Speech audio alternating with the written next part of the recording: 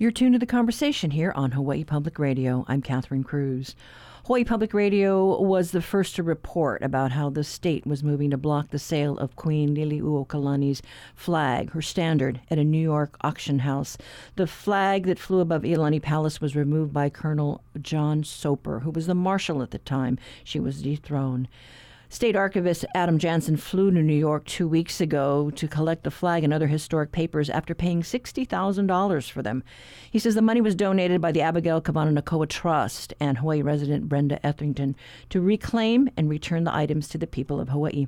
Turns out that some of those items had been in state hands before, and that around this time next week, you'll be able to go online and read for yourself some of Hawaii's history that has been hidden away in a private collection. Here's Jansen.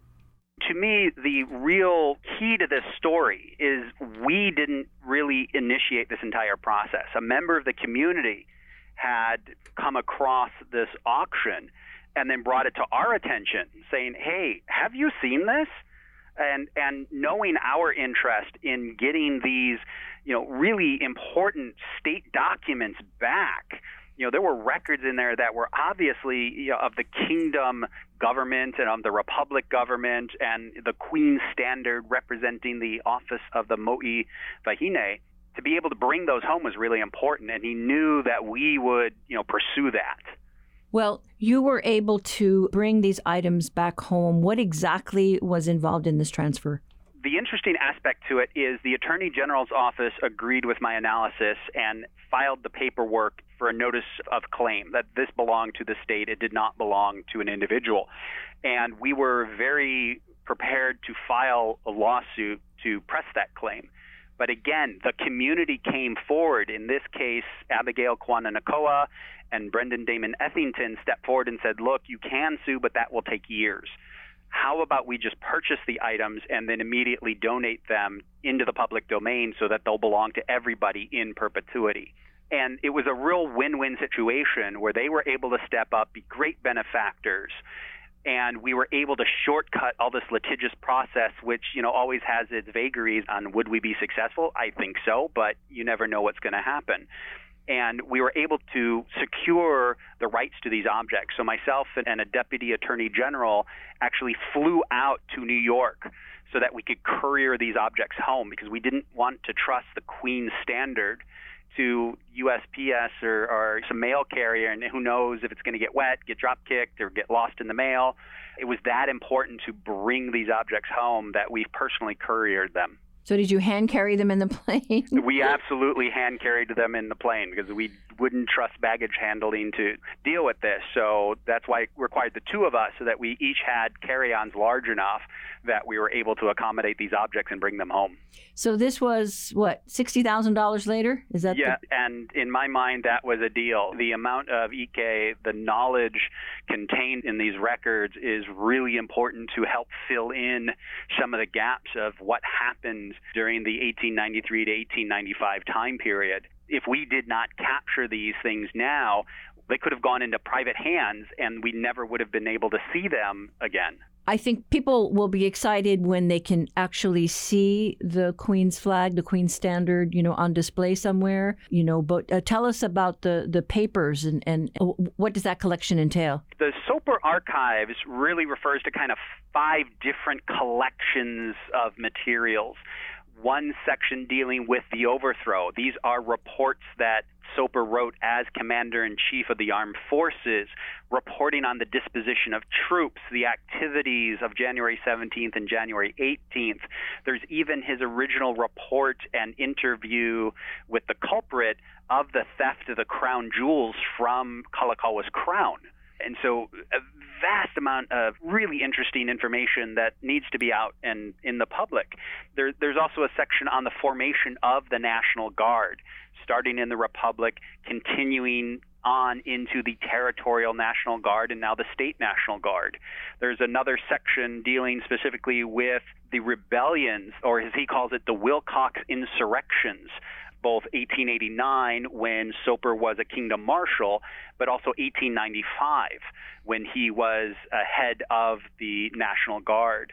And then there's a bunch of different miscellaneous things dealing with his offices under the Hawaiian Kingdom. And then there's also about a dozen photographs, some of which are not really out in the public domain right now. So again, it'll provide some more visual information about that time period between 1893 and 1895. And you are big on getting access to the public, and I understand that you are working on digitizing these documents. Absolutely. That's one of the joys of being the public archives. We're really here for the people to help them educate and give them access to their history. So we are actively digitizing all of these materials right now, and we're hoping that by the end of April, they will all be online for anyone at any time, anywhere, to be able to view, to read, to print out, and to use to better themselves in education. Do we know how this collection got out there and on the auction block? We've been doing some research, and what really helped push that is we actually found an inventory of the public archive, my institution, talking about the Soper collection. And it turns out some of these documents were actually here at the public archives in the 1920s. And at that time period, it was a little bit more toward lending library for personal manuscript collections. And after the passing of Soper, his son had actually asked for some of the materials back, and he was given them back. And in about 1925, we lost all track of them because they belonged to the family. And my understanding is about 2 years ago, the family sold all of these objects, the letters and the Queen's Standard, to a local collector who then Bonhams tried to auction them off for him.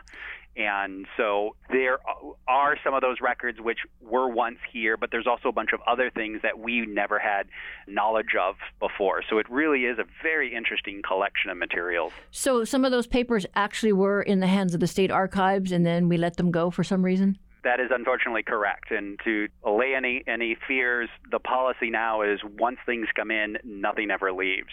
And this is, I think, a prime example of why that policy is in place. You can't provide knowledge and then take it away, because it leaves that hole in people's consciousness of what did it really say, and it's just not worth it. And what about the Queen's Standard? What's the plan for that? The Queen's Standard is very, very interesting because in these letters of Soper's, he talks about that. On the 20th of January, 1893, the Queen was flying the standard in front of Washington Place. He dispatched his troops to go tell her to not do that. 2 days later, it was back up again. We don't know if it was just household staff doing what household staff does in the daily routine, or if she was deliberately provoking, but he dispatched an officer to go seize the flag and keep it. And that is something that stayed in the Soper family. So we are looking for a venue where we can put it on public display. And I would say, please stay tuned. We're hoping to make an announcement in the next week or two on how we're going to be able to facilitate that. So what does this mean, the fact that we have been able to, I guess, reclaim some of these items that belong to the Queen and to the state of Hawaii? To me, it provides access to knowledge, and we need that. There's still a lot of gaps in understanding dealing with issues such as the overthrow and annexation, that the proof that the Lakuakoa bill was signed off by the governor this week proves that, we're starting to embrace and create a greater understanding of our collective history. So the more of this that we can make accessible, the bigger, brighter picture that we're going to have. And to me, what I'm hoping also is this helps spur the community to be on the lookout, to be aware that if ever they come across these things, these records or artifacts that were part of the government, be that the Kingdom of Hawaii, the Provisional, the Republic, the Territory, that are not in government custody, we need to bring those things back because those things belong to the people. They don't belong in private hands. They belong being accessible to everybody for whatever reason to educate and enrich themselves. That was State Archivist Adam Jansen talking to us about the return of the Queen's Standard and historic papers of Colonel John Soper, who was in charge at the time she was dethroned. Those documents will be available to the public online at the end of the month. And again, that's thanks to a donation from Brenda Ethington and the late Abigail Kavananakoa.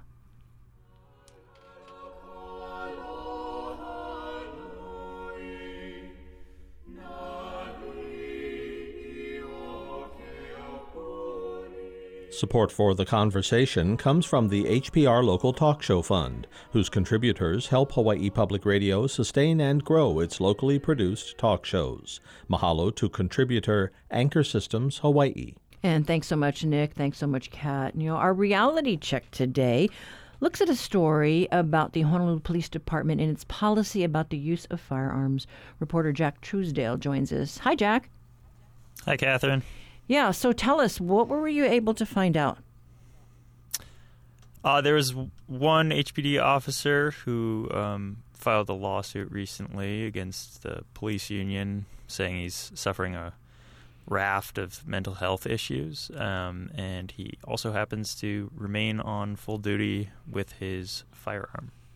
And so what does the policy say about mental health and guns? Usually, state law prevents people who are diagnosed with mental disorders or emotional disorders, prevents them from having a firearm unless they have, medical documentation saying they're no longer affected by that disorder.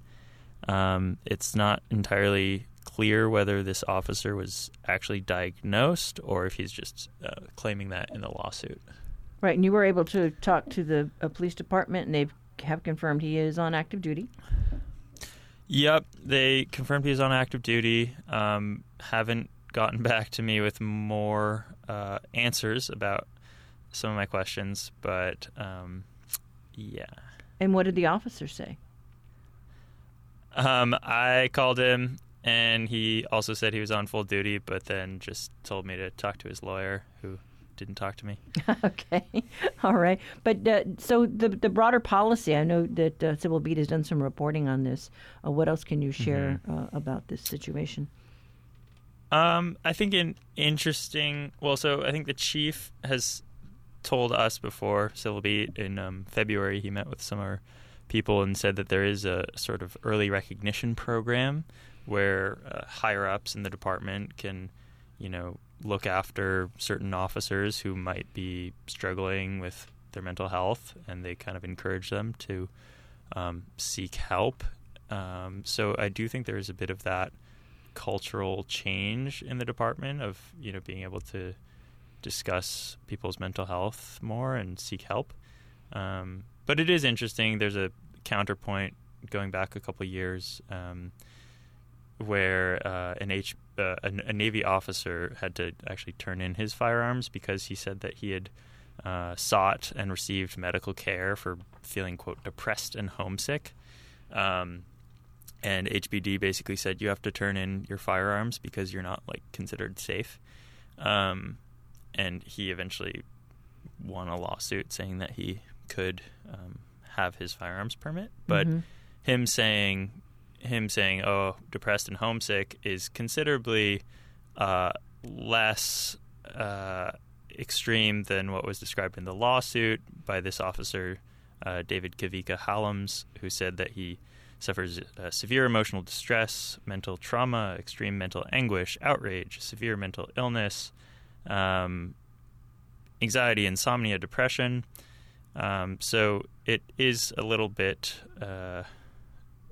concerning that HPD still has him on full duty. Right, yeah. So I know that your story said that SHOPO moved to dismiss the case, so I guess we'll just have to see how this all plays out. But very interesting to see how, you're arguing one thing on one side and the reality is something else. But yeah, we'll see how this gets resolved. But thank you so much, Jack. Yeah, thanks, Catherine. That was reporter Jack Truesdale, who covers criminal justice issues. Look for that story at civilbeat.org.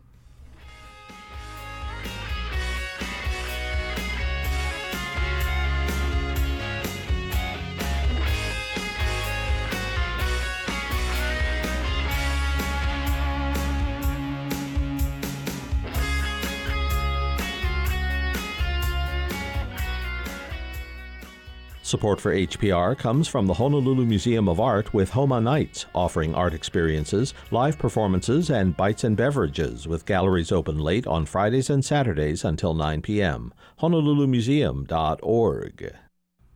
What do you think of when NASA, the National Aeronautics and Space Administration, comes up in conversation? Rockets? Rovers? Astronauts? Martians? Well, did you know that NASA is home to the largest group of Earth scientists in the world?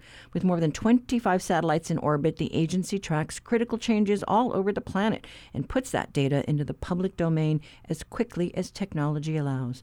The Conversation's Lillian Song talked with John Bolton, chief of the NASA Hydrological Sciences Lab at the Goddard Space Flight Center. We have an entire applied sciences program that is focused on leveraging NASA's 25 Earth-observing satellites and seeing how we can support and help inform decision-making related to folks exactly like you that are, very, very interested in and understand how we can make climate adaptation plans and assess risks related to coastlines. And so that's really the name of the game for us, is trying to get all these data and see how we can get a better understanding of how the planet works. With these 25 satellites, that's a lot of data to cull through. How do you process it so that we as a communities are then able to learn and grow from the information that you guys gather? Each satellite is a little bit different, but the name of the game is getting frequent and regular data, meaning frequent data as often as we can. And everything that NASA does, everything NASA produces is in the public domain. So I want to emphasize that. It's free. It's for you. It's our job is getting the data into the hands of decision makers and in the hands of just the everyday person. And we're doing a lot of things that are very, very relevant. Now, these days, you can access NASA data and learn from your cell phone. And so while I have the mic here, I want to emphasize that on nasa.gov/Earth, we have a lot of resources we can learn about where to go and what type of data you can use. So please check that out. There's a lot of tutorials, games, there's all kinds of things there that you can learn, especially about these really unique Earth-observing satellite-based observations. Wow, that's very important information. Good knowledge in the public domain. Very accessible, and everybody has a cell phone, so computer at your fingertips. Any suggestions about what we as communities can do to be more engaged with our government? Oh, absolutely. So, NASA has been working, just recently we were working with the County of Hawaii's Planning Department and the Hawaii Department of Land and Natural Resources, for example. And this is through our NASA Develop program. But the whole point is to connect with local communities and enable them to make a difference in their understanding of Earth. For example, here we were looking at the island's coastline, for example, and how we can protect wetlands and inform future climate adaptation plans. But there's things that every single person can do. You do not need to be a rocket scientist to save the Earth, right? The choices that you make related to what types of food you eat and where you get your food, if you buy locally, for example, this all affects the planet, right? How you treat your yard, for example, like what you plant, if you litter, if you don't litter, if you recycle, all these things make an impact. And I tell you what, for this generation and for future generations, it's becoming more and more relevant and more important. I have a daughter, she's 10. By the time she's my age, there's going to be 10 billion people on this planet. And that means that we have to have a complete rethinking of our relationship with water. What NASA is doing, we've been doing this for more than 50 years, right? And so what we're seeing is the critical role that every one of us plays in our environment, right? And we have, especially now because, I'm a hydrologist, so my job is based on water, looking at water quality, looking at where the water is and where the water isn't. Well, 90% of natural disasters are related to water. So it turns out understanding where the water is becoming more and more important. And what NASA is doing is it's great to have these fancy satellites in space and we can see all kinds of cool things, but really having a local understanding and working and connecting with local communities and local decision makers, that's where the rubber meets the road. So within NASA's Applied Sciences program, we make a huge effort to have work with local communities so we can really have an understanding of what's happening. So a lot of it is listening and learning about what's important for local communities.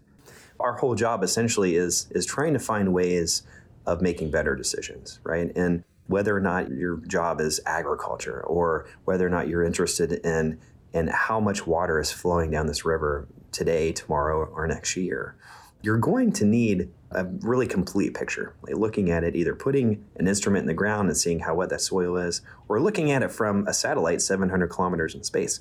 It's all tied together. And so what we're seeing now, because of advances in technology, we have high performance computing capabilities. We're able to share the data. And this is something NASA is doing quite a wonderful job at doing. We're embracing technology. We're using cloud-based services, machine learning capabilities, and we're able to really get these data into the hands of people who need them. And it's super, super cool. I love it so much. And again, I need to make a pitch for nasa.gov/Earth because we have all kinds of great resources there. Yay. Okay. Well, knowing that you are a hydrologist, what should we in Hawaii be thinking about when it comes to using water as an energy source? I mean, we're surrounded by the ocean. Denmark is building turbines on an island that they're building in the middle of the ocean. Is there anything in Hawaii that we should be aware of or thinking about water as an energy source? Yeah, that's a fantastic question. I think that the message from me and what we've learned is embracing technology and looking at this unique synergistic connection between technology and nature is evolving. And this is a story that's evolving. And as you mentioned, in Denmark, they're making great advances in doing these sort of green technologies for energy. And, I'm not an energy specialist or scientist in that way, but looking at water and looking at how this ever-changing world and how the communities connect to nature, I think that this is certainly the golden age of technology and certainly for satellite observations. So I have a very optimistic view of the future, and seeing the fact that we're sitting here talking, hundreds of miles apart right now, but we're able to connect on this similar vision of what can we do to address global health and help improve our environment and our people is really a message for hope and of the future. Awesome. Okay, and final question, John. If you are a kid or somebody who's interested at heart and would like to know about your work at NASA or would like to work for NASA, what advice would you share? Stay curious. That's really my message. And there's so many things that we can do to connect us more with the world. It's a pretty fantastic time we live in, right? We have cell phones that we carry around. We have access to a tremendous amounts of information, right? But more than that, I do need to make a pitch again for NASA because we have really, really interesting education material and tools where folks can access through their cell phone education materials. You can look at where the NASA satellites are right now. It's pretty cool. And you can take these data and you can actually work with applied sciences NASA scientists. You do not have to be a rocket scientist to change the world, is my point. But staying curious and realizing that you really can make a difference and that your actions are impacting your world, and you can make a positive change in the world by staying curious and playing a role in that way. Well, I am curious. What was your journey like? How long have you been with NASA? Well, let's see. I've been at NASA for 15 years, and I'm from West Virginia, and I went to West Virginia University. I studied hydrology. So I'm from near the Ohio River, and my hometown now is one of the more polluted places in the United States, unfortunately. And so but I spent a lot of my childhood on the river and outside. And that definitely, I think, resonated with me. The importance of my connection to nature is huge, right? And realizing that this is a precious resource that we must protect. And so that really inspired me to do what I do today. So I'm serving now as the chief of the Hydrological Sciences Lab. And really what that means, I get to work with some of the best scientists in the world. And here at NASA Goddard Space Flight Center, we have the largest group of scientists on the planet. And I'm surrounded by rock stars, basically. And it's been a pretty wild journey, I got to say. And I'm pinching myself almost daily. But it's really cool. Honestly, my fascination with water and the environment hasn't changed so much from when I was young. And it really just because I stayed curious and kept on raising my hand and saying, yeah, that's cool. I can do that. Stay curious. That was John Bolton, chief of NASA's Hydrological Sciences Lab. He talked with HPR's Lillian Song this morning. And that story was a nod to Earth Day, which we celebrate tomorrow. We'll have a link to the data collected by NASA satellites on the conversation page of our website later today.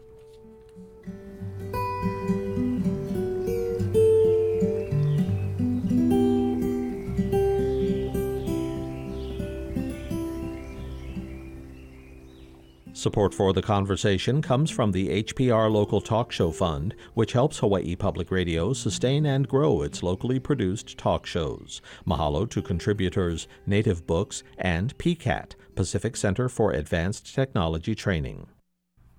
Yes, today we bring you a segment about an effort to bring back the stories, the moʻolelo, about Hawaii's native birds.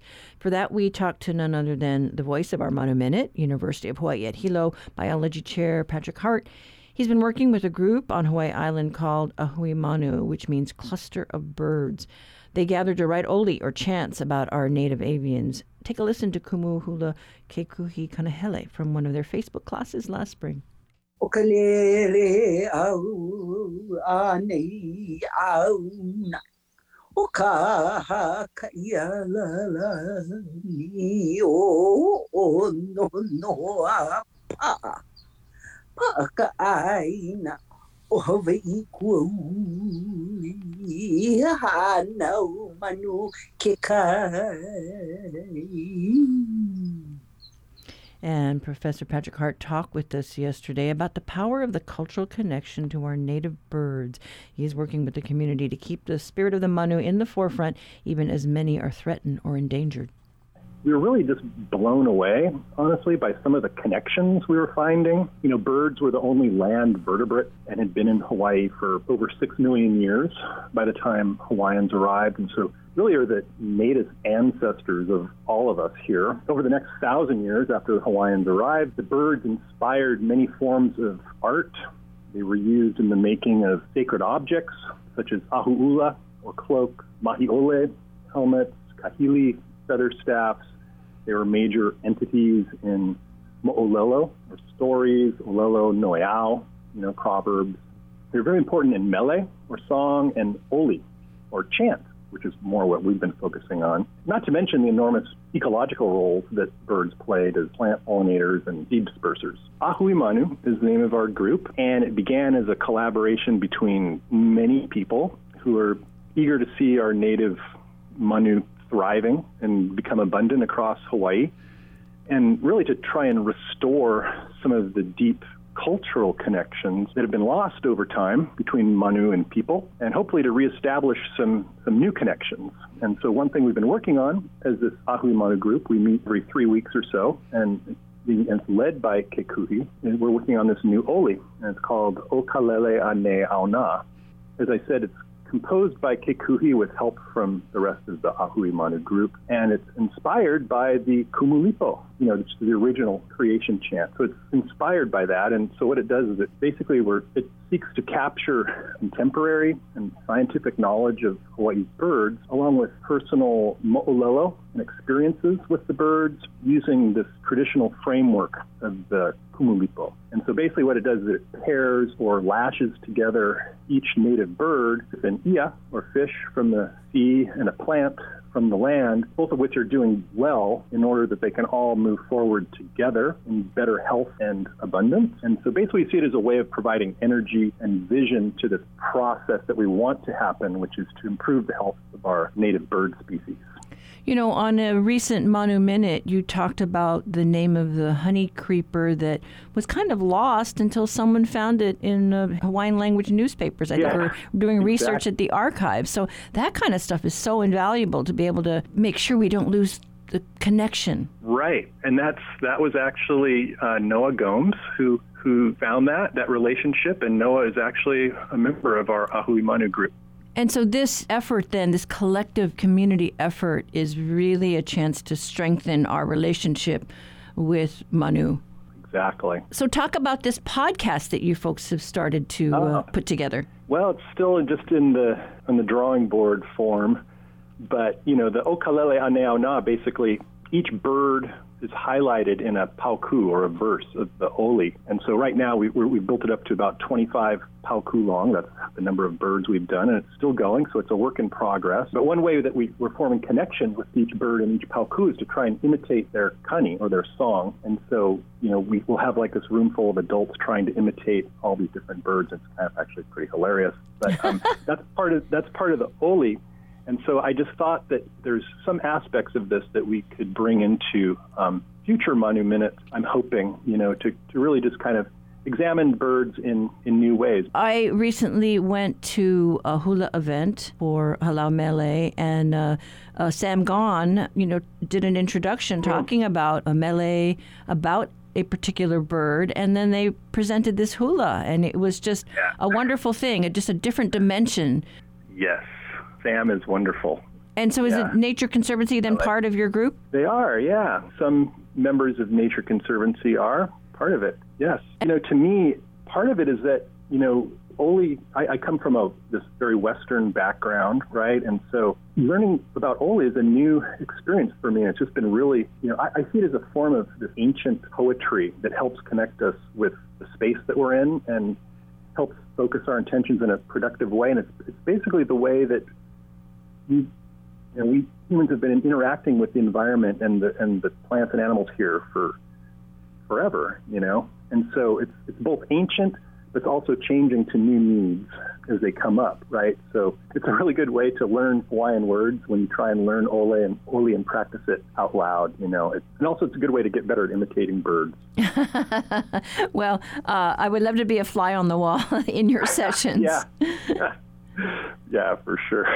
How many people normally gather? So usually it's a kind of a core group of only about eight or 10 of us, but that's the Ahui Manu meetings, and then we have the Aha. Those happen on various moon phases, usually at least once a month, if not 2 or 3 times a month, where we'll do the Okalele Aneona, perform that, as well as other Oli and Mele, all of which relate to birds.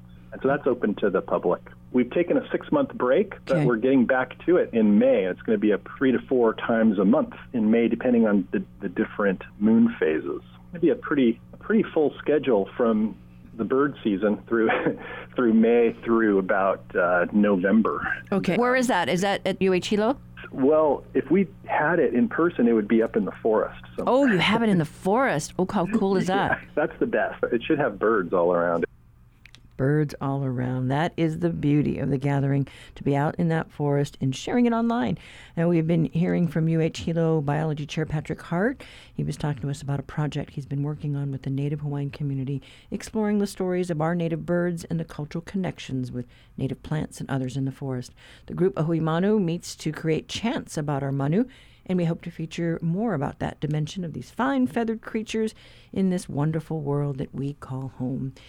And that's our show for today. I'm Catherine Cruz. Now back to Kat and Nick.